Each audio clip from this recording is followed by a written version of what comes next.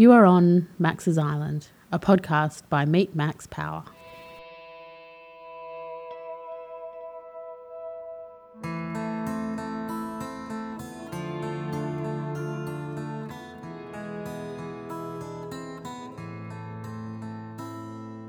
On Max's Island podcast, you'll hear the lived experiences of people who choose to live life a little differently.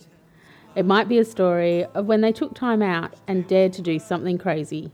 Perhaps they made a decision to leave it all behind and follow their dreams. Or maybe they just stopped listening to what other people thought and did what was right for them. This experience becomes a story that is part of them and one that you need to hear. So, now that you're on Max's Island, listen to the wisdom in these stories and you too will be inspired to do what you have always wanted to do.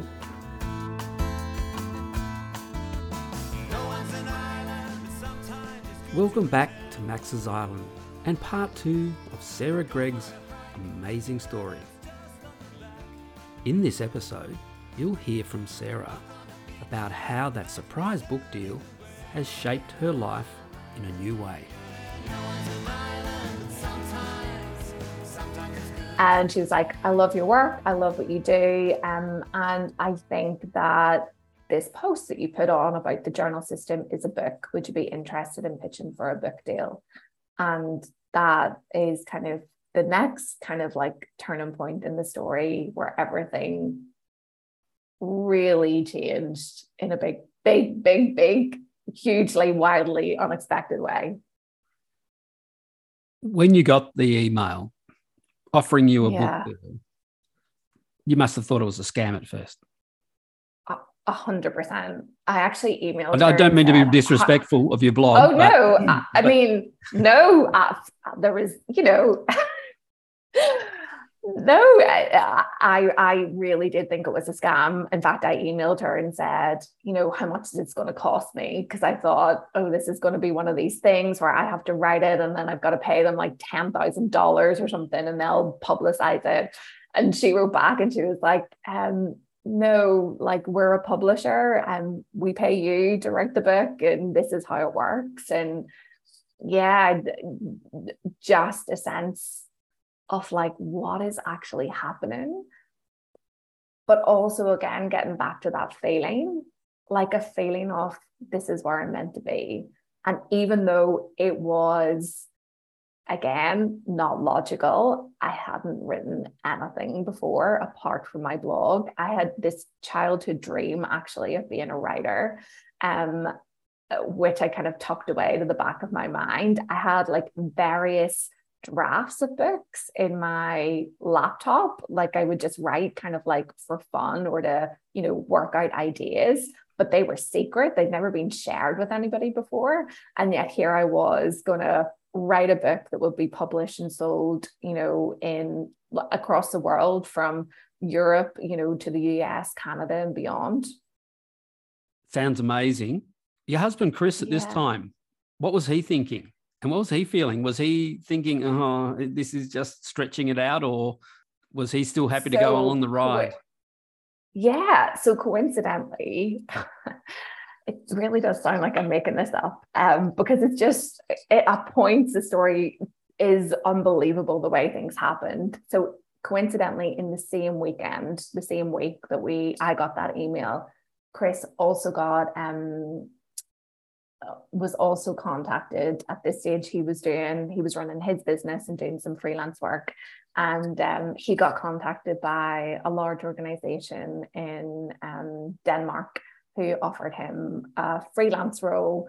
And they found an old CV of his online from like years ago. They contacted his old email address that he happened just to click on. And they were like, hi, we're looking for someone who's freelance, who can move kind of immediately to Denmark and start this contract. So from that kind of cliff edge, hanging on for dear life, not knowing where to go, all of a sudden, Chris got a contract and I got a book deal and we moved to Copenhagen. But then you had to write the book that you'd never written before. Then I had to write the book that I'd never written before, which was actually amazing.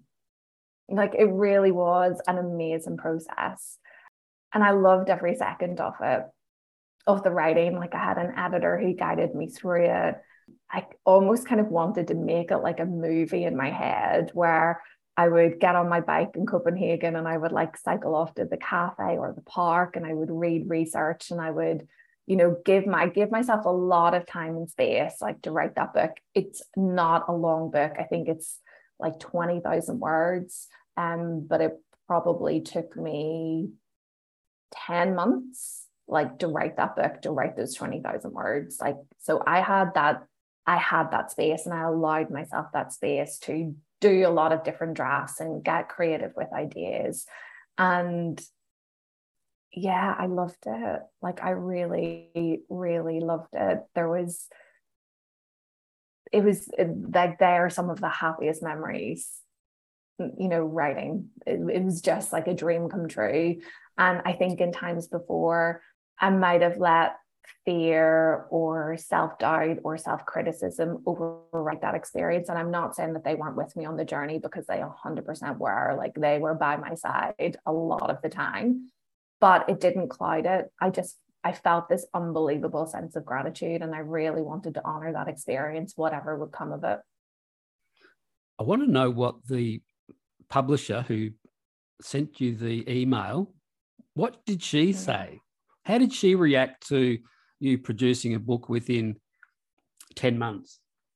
You know, I have never spoken to her on the phone, ever. I've never heard this woman's voice. It's only been kind of like through email, which is like still really surreal to this day. But the publisher was really happy with the book.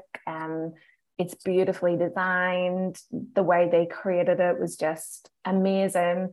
And I managed to meet my editors in New York. We flew across for the book launch in New York in 2020 that I hosted alongside like one of my best friends out there.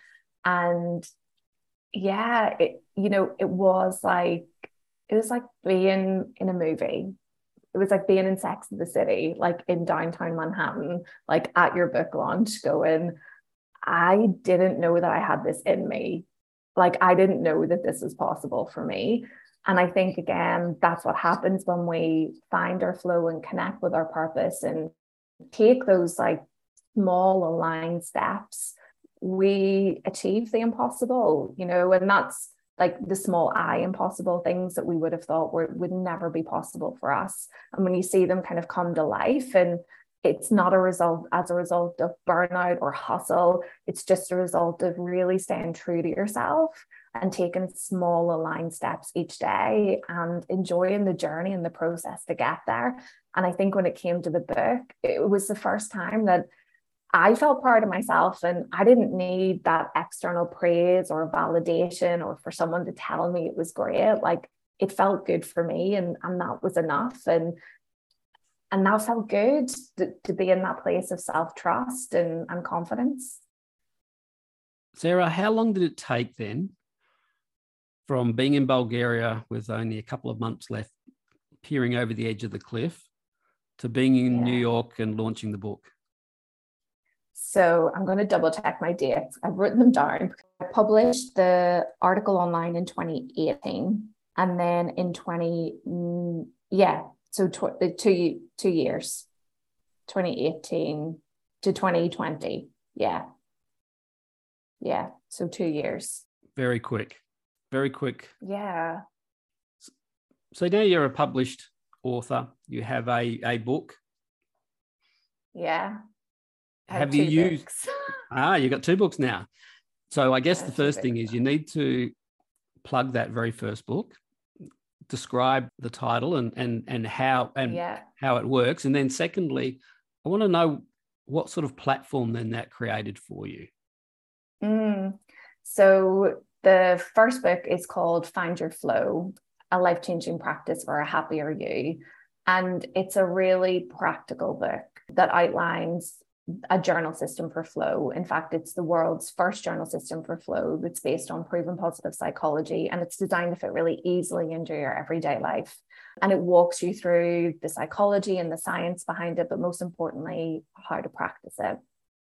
in terms of how that changed things, it wasn't overnight. I think the book came out, it did well.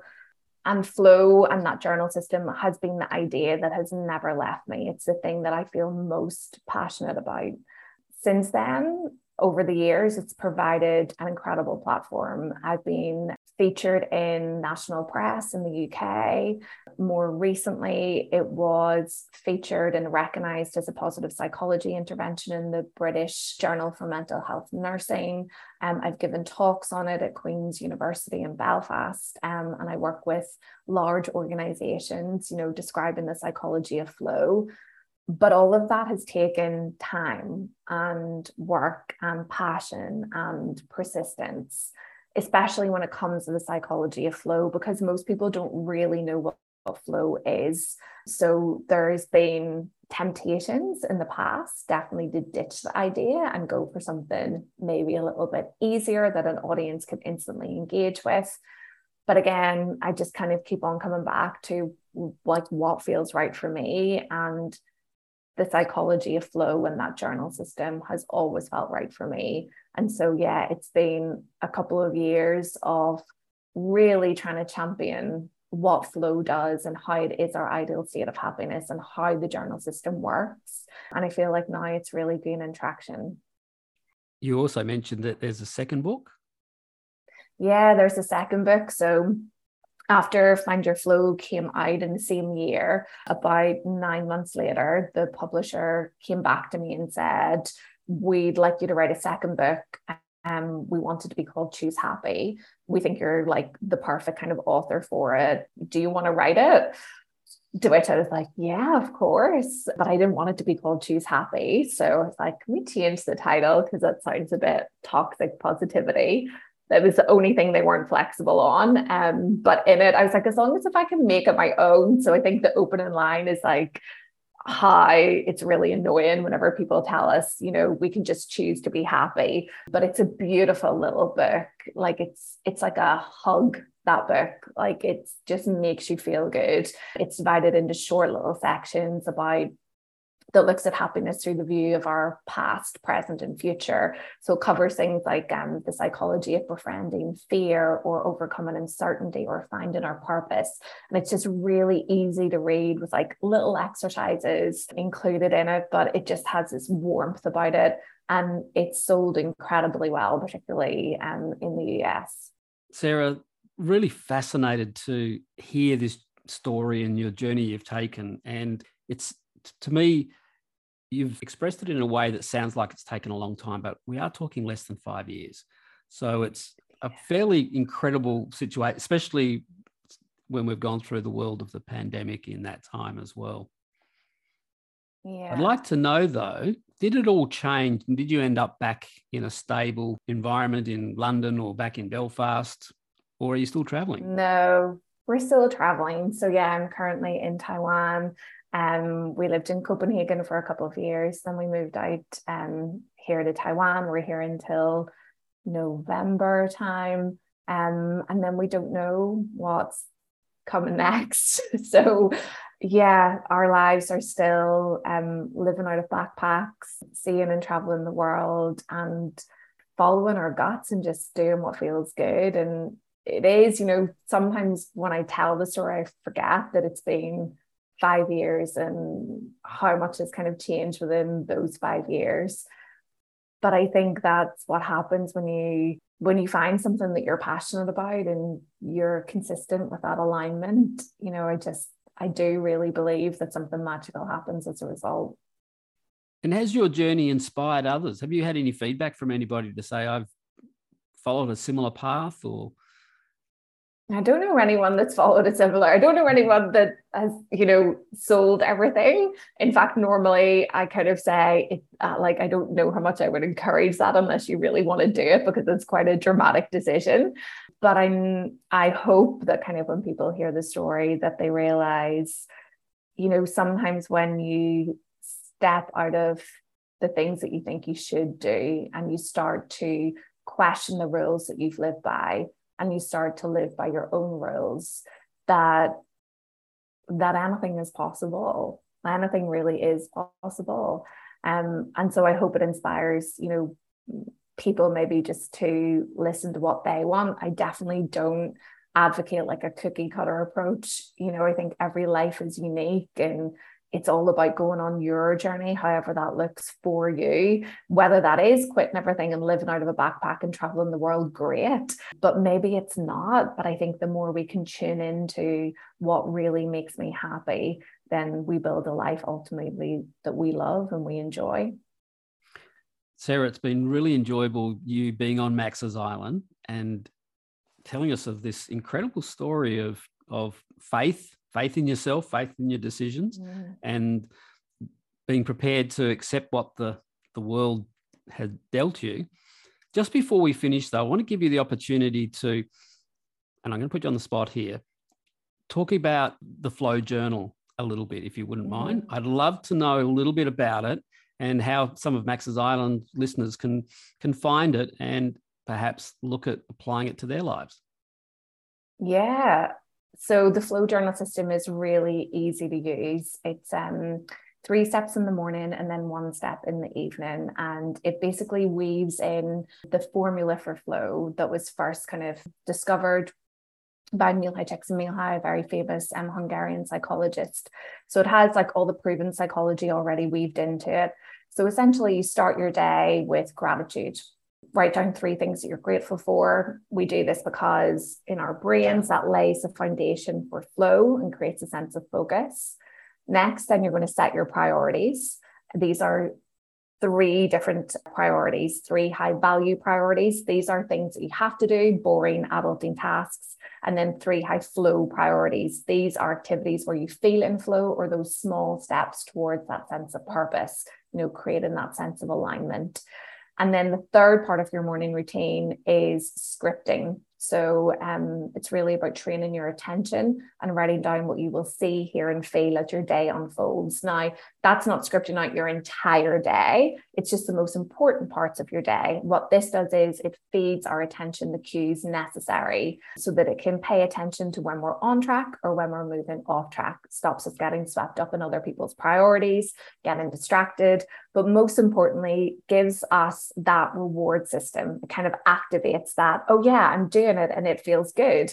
So we activate that internal reward system. And then in the evening, you close off the day with a bit of nighttime reflection, writing down 3 things that went well. Again, this just helps us celebrate the small wins, positively reinforces any behavior change, and then 3 things that could have went better. And that just helps you lean in as an objective observer and kind of look at, okay, maybe I've written down one particular priority 3 times, this week, and I still haven't done it. Like, what's going on there? And helps you just dig a little deeper.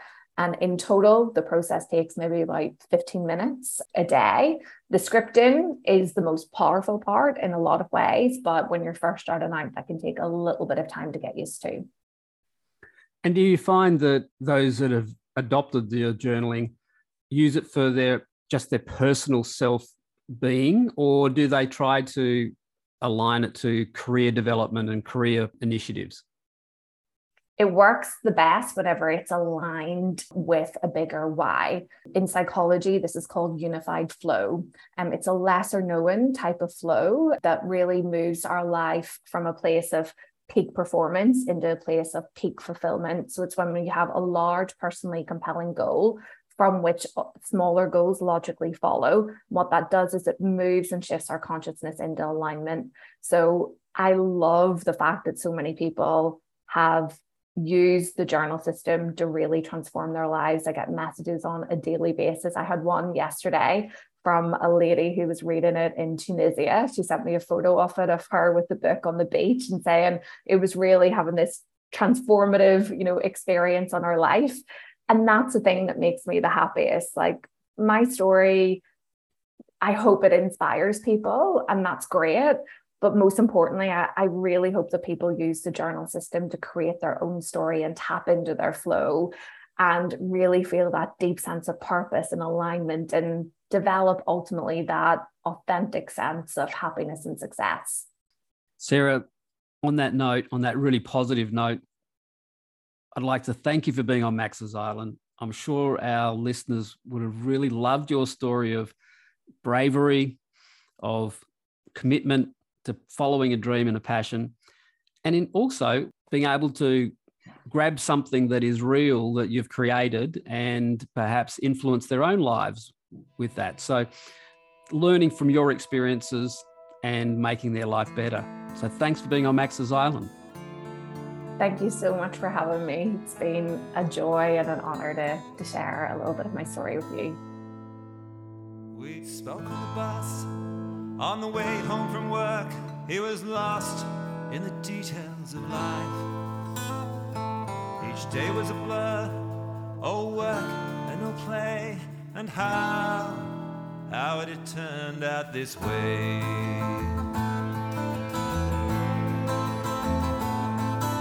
He told me his plan, a short-term escape, 5 weeks on the Bibbulmun track. Go it alone, no one to blame if he finished or fell by the way.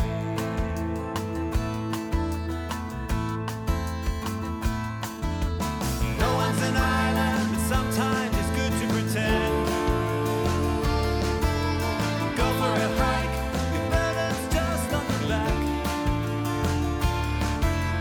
Walk on the beach, imagine you're sailing away. Yeah, no one's an island, but sometimes it's good to pretend.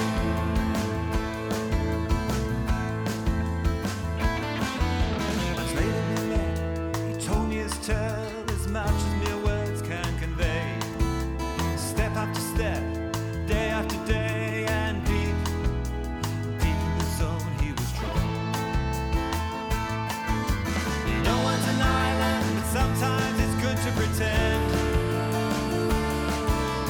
Go for a hike, your burden's just on your back. Walk on the beach, imagine you're sailing away. Yeah, no one's an island, but sometimes it's good to pretend.